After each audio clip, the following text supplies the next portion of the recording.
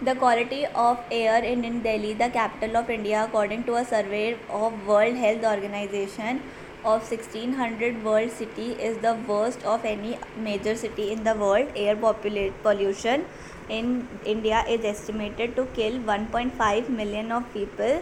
It is fifth largest killer in India. India has the world's highest death rate from the chronic respiratory disease and asthma.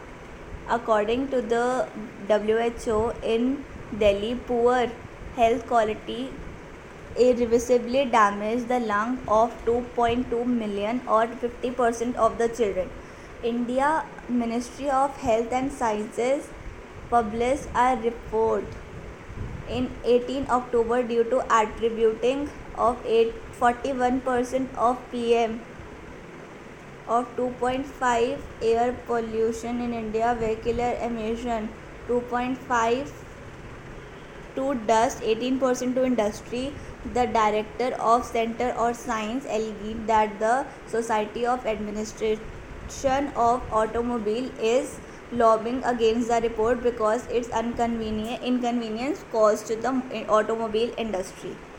Air quality index of India is generally moderate between January to September, then it drastically deteriorates to very poor and severe hazardous level in 3 months from October to December due to various factors including stubble burning, firecrackers burning during the Diwali, and cold weather. In November 2017, in an event known as the Great Smog of Delhi, the air pollution spiked far beyond the acceptable level of PM 2.5 to PM 10. Particulate matter hit 9.999 microorganism per cubic meter, while the safe limit of the pollutants are 60 and 100 respectively.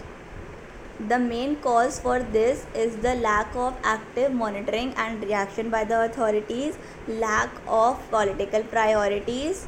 Motor vehicle emission are one of those causes which actually contributed for the poor quality of the air. Other causes include wood burning fires on agricultural land, exhaust from diesels, dust from construction site, garbage burning, and illegal industries in Delhi.